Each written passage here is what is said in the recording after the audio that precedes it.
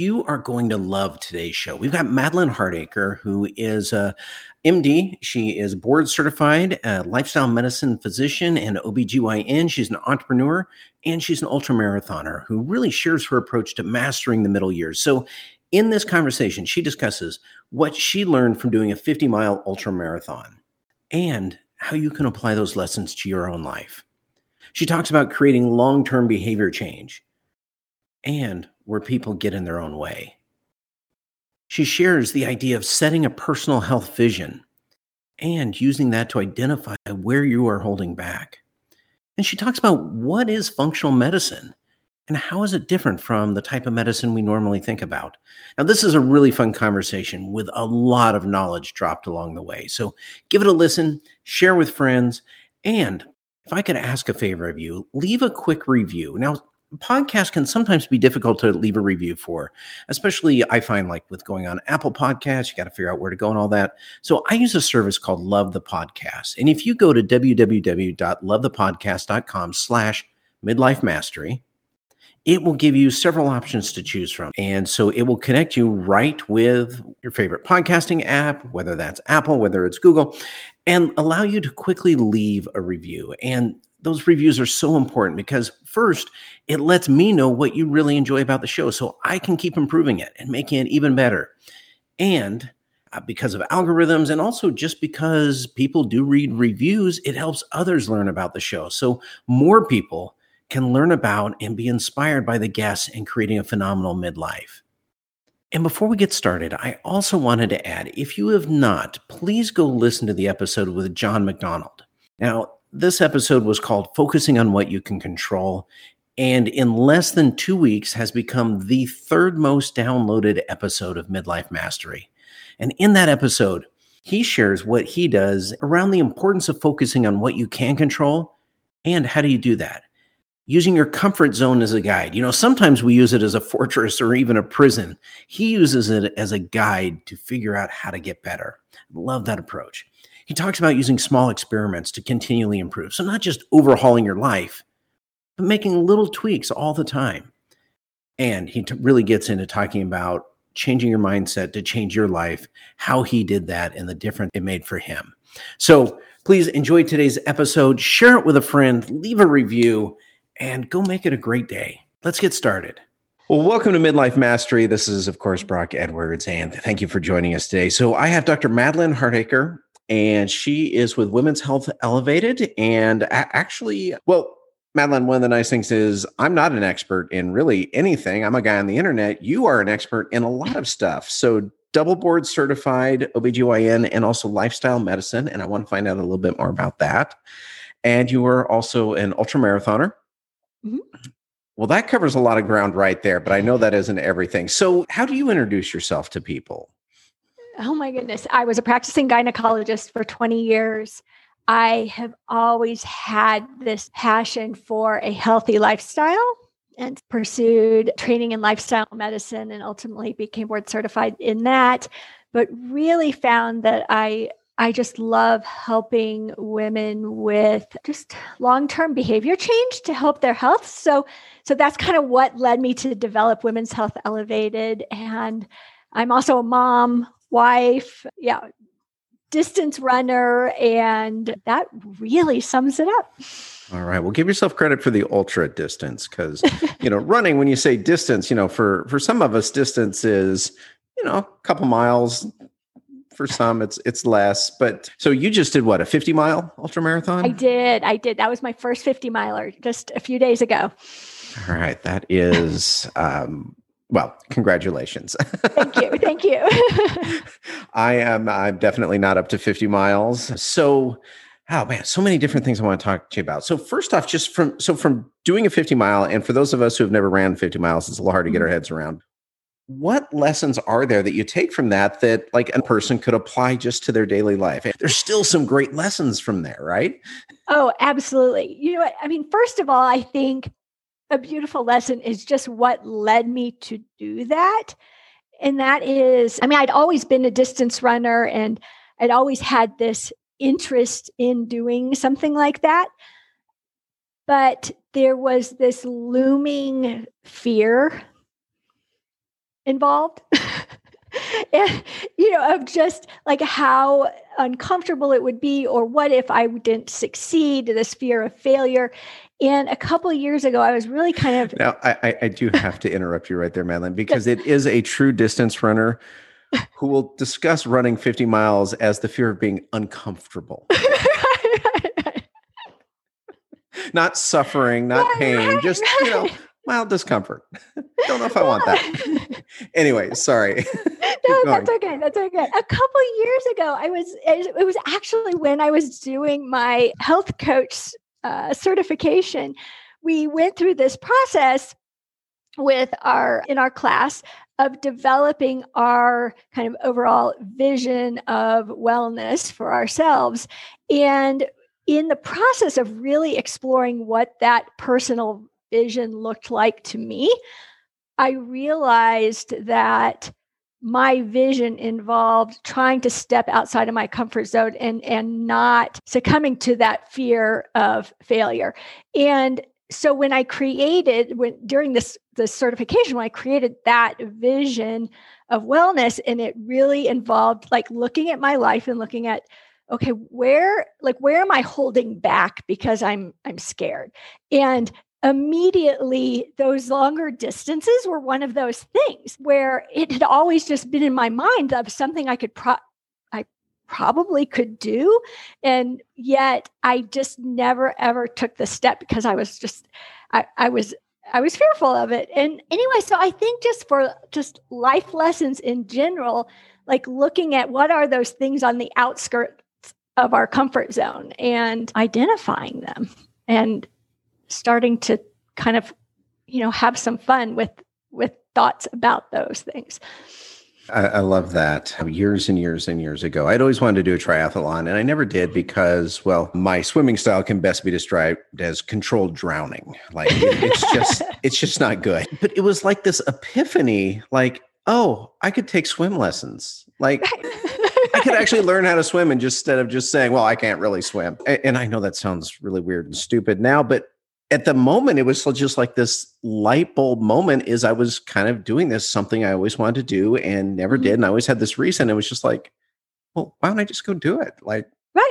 Yeah. But isn't that amazing when that happens? When all of a sudden you realize, like, you have this like belief that's keeping you from doing something. And then all of a sudden you start questioning that belief. And, yes.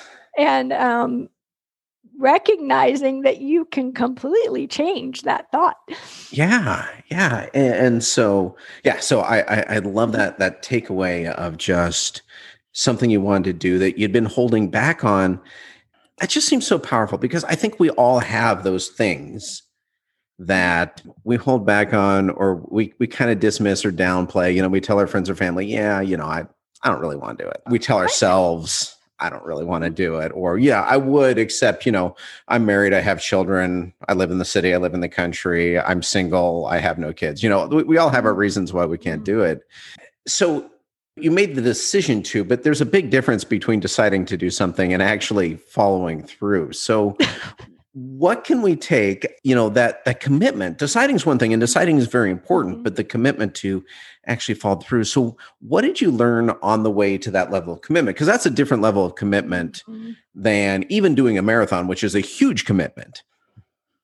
I mean, first of all, and this is something that I work with my patients and clients on a lot, but just the importance and power of knowing like that vision of what you want and having it really clear in your mind. Like it was, you know, it was something, you know, like I said, I had it in my mind, but then when you start like doing things like putting it on paper and telling people that you're going to do it, like there's a whole like level of discomfort with just like kind of putting it out there in the world. And then, but I think that's an important step, because then all of a sudden you're like really like starting to visualize what you want. And I think that's what really got me through those hard days or hard weeks of training, is because I so clearly knew what I wanted to accomplish that when it felt really difficult, I could always pull up that vision very easily of, and knowing my, you know, I mean, people talk about knowing your why, but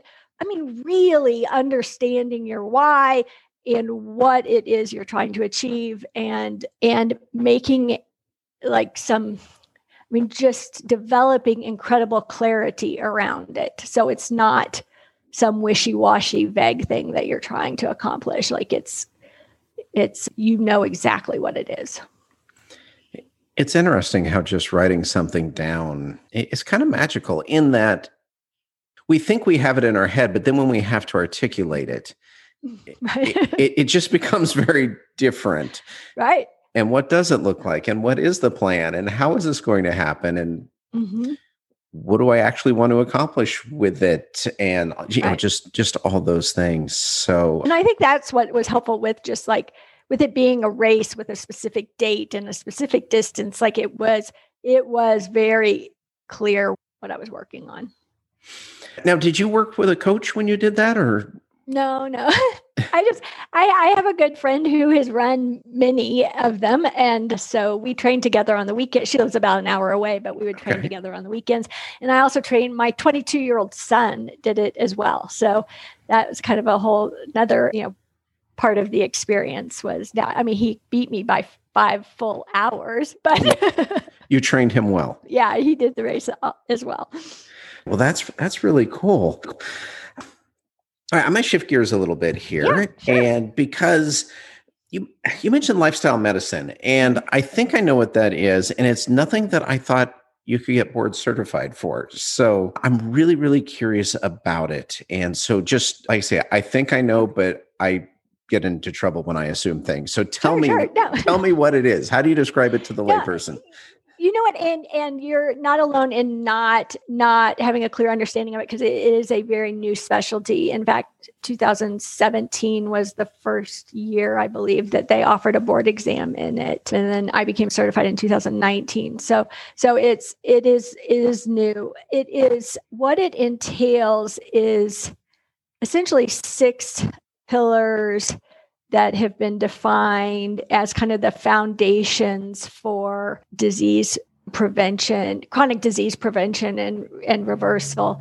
And those are nutrition, physical activity, stress management, sleep optimization, helping people develop like a good support system, and then avoidance of toxins such as alcohol and tobacco and drug use. So using those 6 pillars to help people either prevent chronic disease or reverse chronic disease. And it's all very evidence-based.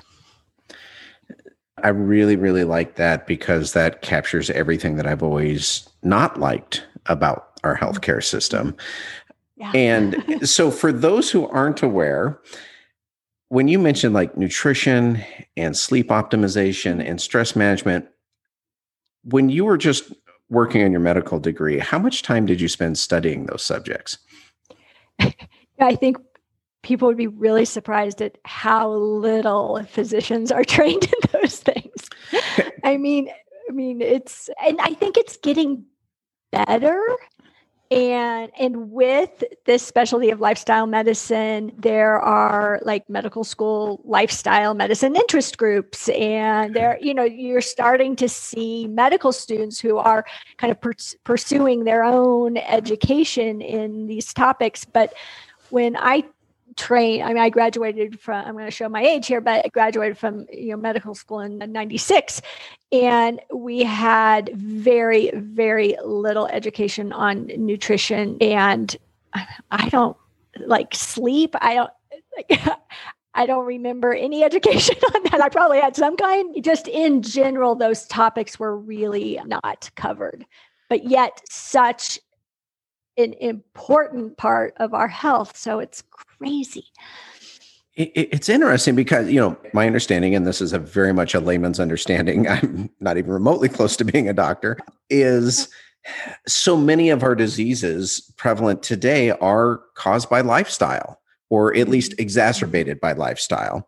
Mm-hmm. And it's always baffled me a little bit that most of medicine seems aimed at treating the symptoms that the lifestyle cause, but not actually working with the lifestyle to prevent that disease. So anyway, I didn't know that was an actual thing. And I'm so excited to discover that there are actually doctors out there focused on lifestyle medicine. That is fantastic.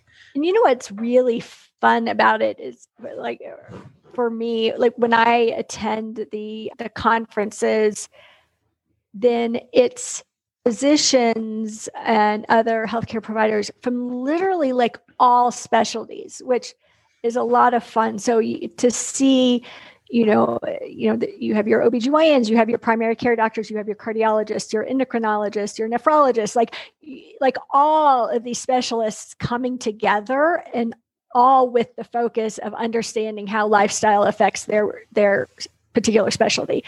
So nice. It's so much fun. That is really, really exciting. As an ongoing solution, I love the focus on the lifestyle first. So anyway, but what can we take from that knowledge? Because you do a program called Mastering the Middle Years. And so I know that's focused around group coaching, but what lessons can we take from that? I mean, I suspect anyone listening to this show is going to want to master their middle years. I mean, that's what the show is about. I'm trying to figure out how to do it. Right. The genesis behind the show was me reaching middle age and feeling like I kind of had life figured out, and realizing that I don't have my midlife figured out. Like, how do I approach it? What's different? What's not different? And also with that is the sense of mortality that I didn't have when I was 25. And, working on personal development when you're 25 is way different than working on it when you're 50 plus, I think, in my mind anyway. I've got some deadlines now that I didn't have before. Exactly. And I'm also at this age feeling the cumulative effects of lifestyle injuries, things that, the past 50 years are catching up with me, and they're catching up with all of us. So I like the idea. Well, how do we master it? So what are some key things that we should work on to really master the middle years? First of all, I think recognizing essentially what you just said, but like, if we want a long, healthy, active life, then now is the time where we really have to become intentional about our health. Like, we can't, there are times earlier in our life where we could kind of be a little sloppy with it and get by, and we can't do that anymore. So the decisions we're making now are really what are going to determine the rest of our journey. And so it's really imperative that we develop that intentionality behind what we're doing. And so my program, that's one of the things we discuss is just, what does that look like for you? And, I've learned some good lessons in doing this, in that I always kind of assumed everybody wanted a long, healthy, active life. And I've learned that not everybody does. So, but for those of us who do, then we have to be developing that intention. The other thing is, I think just, it kind of gets back to that vision of what we want, like really knowing what we want out of the rest of our life. What do we want the second half of our life to look like? And starting to, define that and set some specific goals with that. And the other thing, you brought up injuries and things like that, is developing a focus on what we are able to do, not a focus on what we aren't able to do. And I think that's one of the things that I see frequently when I'm working with patients or clients is kind of a focus on, maybe prior athletic injuries or things like that are keeping them from doing things. And there's a lot of focus on what they can't do. And when we can shift that focus to all of the things that they are able to do with their life, then they really kind of develop a new direction and a new energy about it. So do you tend to work with the people that show up for your programs, and maybe, everyone's different, but I'm just wondering, do they tend to be people who, like you, have always had a focus on health and fitness and are just looking to ramp it up? Is it people who have, gotten sidetracked as life went on and now kind of want to get back on track, regain maybe what they had? Or is it people who have never really thought about it and now hit midlife and are going, oh, I've got to do something? I would say most of the people I work with fall into one of two kind of general categories. One is very much like me, where they have really been very focused on their health and their lifestyle, but they get into, particularly for women, get into this kind of menopausal age range, and there are some physiologic changes that we simply can't avoid and that are happening, and their body's changing, and essentially, like, all the tools they have been so accustomed to working, like, all of a sudden aren't working anymore.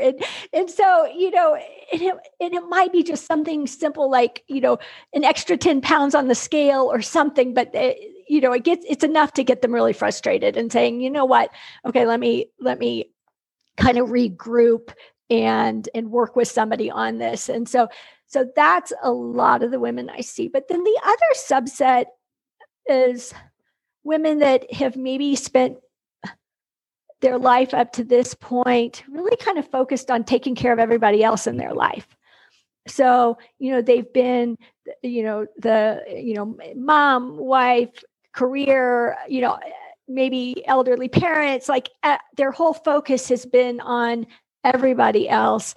And then now they actually, maybe their kids are out of the house now, and they actually have some time to put toward themselves, but are kind of at a loss as to how to do it, which is just a hard, like, to all of a sudden, like, provide good self-care when you've not done it for 20 or 30 years is just a hard switch to make. And so helping them through that process is kind of another focus of the program. And we have a lot of fun with that.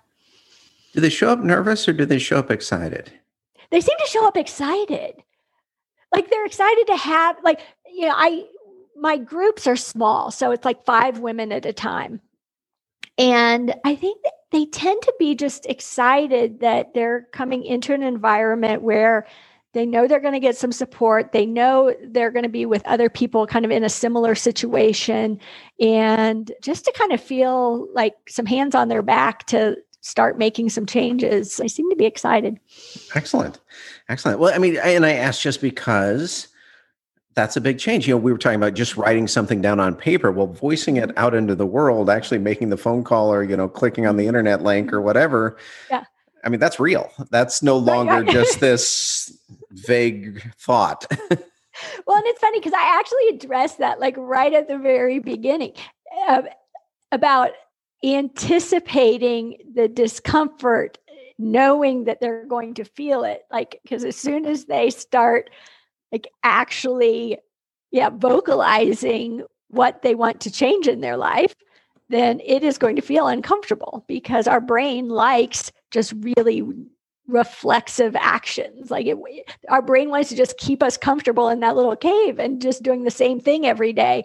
And, you are going to have that feeling of, oh my goodness, this, like, is this a good idea or not? Maybe it's not. Like, so I just tell them straight up to anticipate it. Like, it's just going to be part of it. Yeah, no, that's good, because, one of the things we find is that people get buyer's remorse even over stuff they're excited about.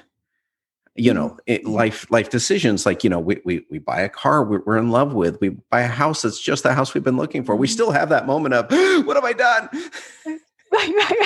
Right. And it's that like, it's the step of, like, actually committing to something. Like, like when you commit, it all of a sudden, there's neural pathways there that give us kind of an agitated feeling with that step.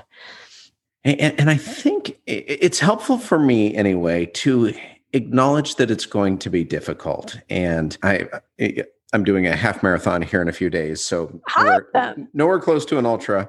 And I won't be describing it as uncomfortable. I will have other words for it. But actually, there's so much freedom in that. I've done 1 or 2 before, and someone told me, this is actually going to be miserable. Mhm. And it wasn't like in a defeatist way. It was just like the acknowledgement of, yeah, it's going to be hard. And for me, that was so freeing because if I had gone into it thinking, oh, this should be easy. Why isn't it easy? Right. This person running next to me, they make it look easy. Why am I suffering? That's terrible. I mean, it's hard for the brain. But if I'm able to go like, oh, it really hurts right now because it's supposed to. Okay, Right. I can deal with that. Exactly. It's all like what our brain, like our brain takes that discomfort and like wants to make it mean something. Like it wants to make it mean like it's a bad idea. Like, and when you start trying to kind of shake up that thought and saying, oh, I'm uncomfortable, but it's not, it's because I'm supposed to be uncomfortable, Right. not because this is a bad idea. Yeah. Yeah. And like I say, that to me is just so freeing to have that. So I'm sure they appreciate the forewarning of The other thing, when you're talking about the half marathon, the other like fun thing, you'll have to see if you experience this, but you'll have those times with longer runs where like you think, oh my gosh, this totally sucks. This is miserable. I don't know that I can keep doing this. And literally 30 seconds later, you're totally fine. Like, and and just when you start recognizing that you will have those moments where it feels totally miserable, but then you recognize that it is going to go away and you're going to, it's kind of an interesting thing that our brain does. Definitely. Yeah. In fact, I experienced that the other night on a run, much shorter run, but just kind of that, like feeling like, oh man, I'm just tired. I'll just walk for a bit. And I don't remember why I was like trying to wait out the song I was listening to or something. And, next thing I know, the run's over, it just, that was great. It never got worse. So I just kept going and that was fine. Exactly. And for those listening who aren't runners, all this applies back to life and any kind of self-development we're talking about. It's uncomfortable. It's probably going to be different because, you used a phrase at the beginning. You said long-term behavior change. And I really like that term because, well, I guess I feel myself at this age, like I mentioned, of suffering the consequences of long-term behavior, just habits I got into. Some support me, some didn't. And when I was 20, 30, even 40, wasn't that big of a deal. Now I'm starting to feel some of the effects, some of the consequences a little bit more. And so if long-term behavior change were simple, we wouldn't be talking about it right now. And so, we just all go do it, right? And wouldn't be a problem. Where do we tend to get in our own way around true behavior change? You know what? The number one thing that comes to my mind is people have a tendency to develop very all or none thinking with changing a behavior. And they're looking for or expecting a level of perfection with changing a behavior.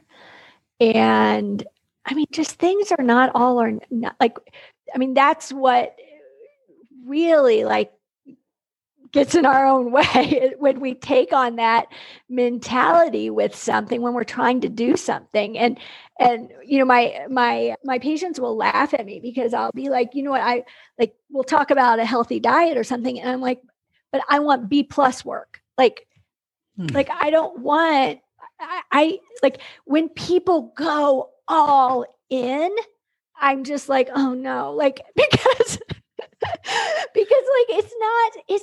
it's not sustainable to go from to 0 to 60 and not do any of the steps in between. So really I think that's one of the big places where people get themselves into trouble is they set just these big goals and want to do it perfectly. And I always ask the question of what would you do in your life right now if doing B+ work was okay? What would you try? What would you challenge yourself with? It really opens their eyes to a lot of fun things when they look at it that way. That is a great way to look at it because I am a very much pro level all or nothing person. And so I get in those traps where I can I can do massive behavior change and it works really, really well until it doesn't. Right. And then as soon as I'm off track, for whatever reason, and life happens, so intellectually, I know I will be off track at some point. Mm-hmm. Something will push me out of my habit or my pattern. But that's very freeing to focus on like B+ level. I love that. Mm-hmm. And, my wife is the opposite. She is very good at kind of the middle of the road behavior. Middle of the road's not the right term. Moderation. Sure. Yeah, she's good at the moderation. I'm much more good at this extreme or that extreme. Sometimes simultaneously. I'm very good at it. But that for those of us wired that way, that is very freeing. I used to work with a guy who talked about doing experiments, and that if you have any perfectionist tendencies in you, that is very freeing to just say, I'm not changing my entire life. This is, I'm trying something. And if it works, great. And if it doesn't, I'll go try something else. Well, because people kind of hold themselves back because they think like if they try something, then they've got to like go all in. But I mean, particularly like with like a healthier diet or something like, but when they really explore, like what could they do that maybe wasn't perfect, but is much better than it is right now, then, they can actually start moving forward than being stuck in this fear of trying something and failing because they want something perfect. They're always good. They're going to be birthday parties. There's going to be holidays. And we have to figure out how to experience those things, but not get completely derailed by them and be able to experience it and then go back to our healthier way of eating or back to our exercise routine, or not make the fact that we had a day of celebration mean that something about us that we're a failure, or we clearly can't do this. We make it mean all kinds of things in our head that then that's what really derails us. Okay. Yeah, that's interesting. I hadn't thought about that. But yeah, taking it to the identity level of this says X about me versus, yeah, I had a piece of cake because it was the polite thing to do. Right. Exactly. Just like have a piece of cake. Don't make it mean something. Like, that's something that I work with people a lot on because it is a struggle because they have the piece of cake and then they spend, 24, 48 hours or longer than feeling guilty and having all kinds of other emotions about it. Well, and so for those of us who are midlife, we've had some successes. We've probably had some failures too. And what can people do? Is there a way, a technique, an approach to get beyond the idea of, well, that just doesn't work for me. Like, I tried that in the past and, maybe it works for other people, but not for me. When I work with people, I feel like there's a fine balance there because I think that it's important to learn, like there's no cookie cutter approach, I don't think essentially I feel like there's all kinds of different ways to be a healthier version of yourself. There's not a cookie cutter approach. We have to learn but through kind of experimentation of what works for us and what doesn't. But I think you have to evaluate if you're saying, well, that just doesn't work for me. Is that thought, though, getting you the result you want, or is it not? Like, are you thinking that, but then you're really stuck in an undesirable result? Because if you're not getting the result you want, then I'd go back to that belief of this isn't working for me and start exploring, like, is that really true? Like, or is there a different way to look at this? Or is there a different way I could experiment with that concept? Like, I get that actually a lot with, I have a perfect example for this because in Mastering the Middle Years, we do some goal setting. And I have had a few times women come into the program and say, goals don't work for me. Like, it doesn't work. And I said, well, let's really explore this idea because we don't know how you did it in the past. Let's look at how I teach goal setting. Let's keep an open mind and, have maybe do it a different way, or not just be so concrete that they don't work. What do people typically tend to find? Like, is that just an excuse that they've been giving themselves, an out that they've been giving themselves? Or is it just the way they approached it? Well, they just didn't approach it in a way that worked well for them, or... Right. And so for like, if you use the example of goals, what I have found in talking to them is in the past, it has kind of come back to the all or none mentality and things like that of, they've set goals, but they've set like really big goals without much structure in between here and there. And so they end up thinking, well, setting a goal doesn't work for me, versus starting with something really tiny and doable, and where you have some confidence that you can do it, and you do it, and then continue to gain that confidence. If you start with something just very small, very attainable, very relevant to the overall picture, and you actually make it happen, then you get a little confidence, you go a little bigger, and there's a whole kind of structure in there to reach that bigger goal. But when you just go from here to there, it's a lot of times, people think it just doesn't work. Well, we've covered a lot here today, Madeline. So let me ask, where can people find you? Yeah, Women's Health Elevated. So I have a website, womenshealthelevated.com. I'm on Instagram and Facebook, both with Women's Health Elevated. I think that's pretty much it. All right. Well, that's plenty of places, actually. Website and 2 social media outlets that they ought to be able to track you down. I opened a TikTok account, but my teenage kids are like, "Oh my God, Mom." So there's nothing there. Yes, I have not, which is funny. And kids are different, because my daughter would be all for something like that. And I think my son would roll his eyes. So right. Yeah, my daughter was not excited. Well, so what questions haven't I asked you? As we wrap up here, are there any common questions that you get that we haven't covered? Oh my goodness. We did touch on this, but I would love to just reiterate the importance of, so many people kind of have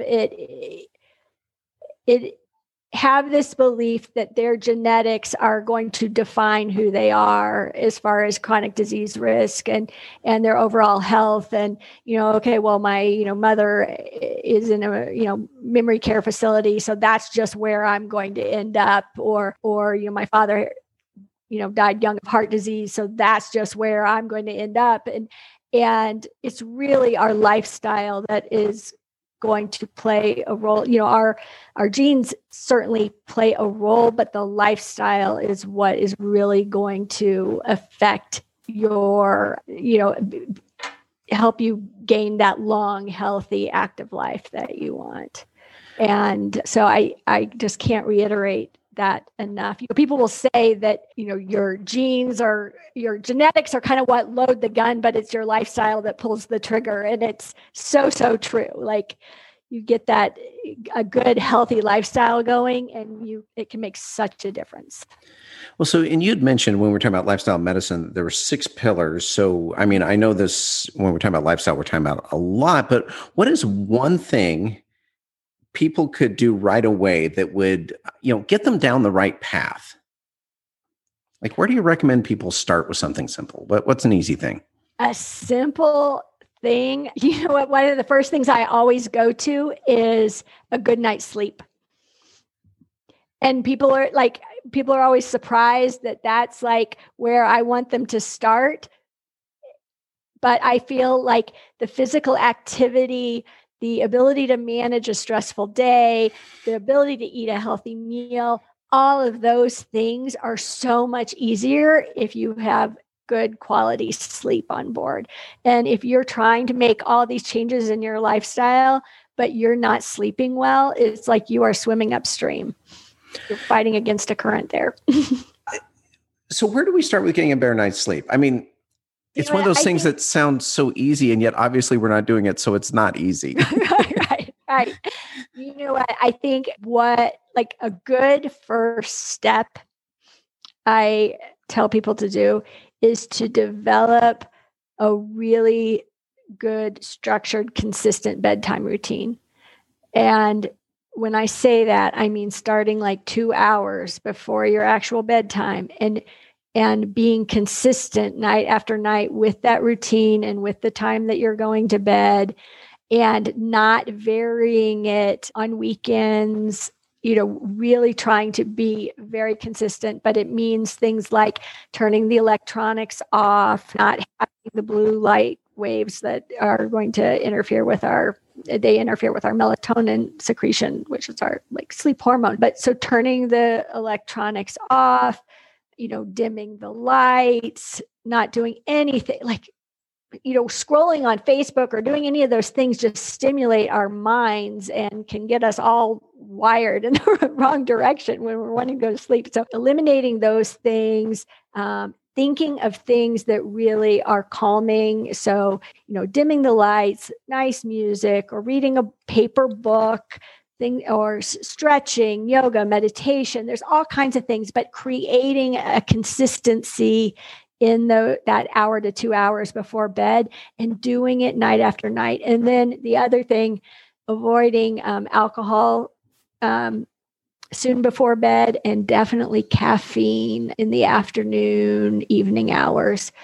But if you start doing those things, that right there can make such a huge difference. All right. Excellent. So thank you very much, Madeline, for being on today and for sharing your wisdom and your experience. And congrats again on the Ultra. That is awesome. Thank you. And yeah, thank you so much. Awesome. Thank you.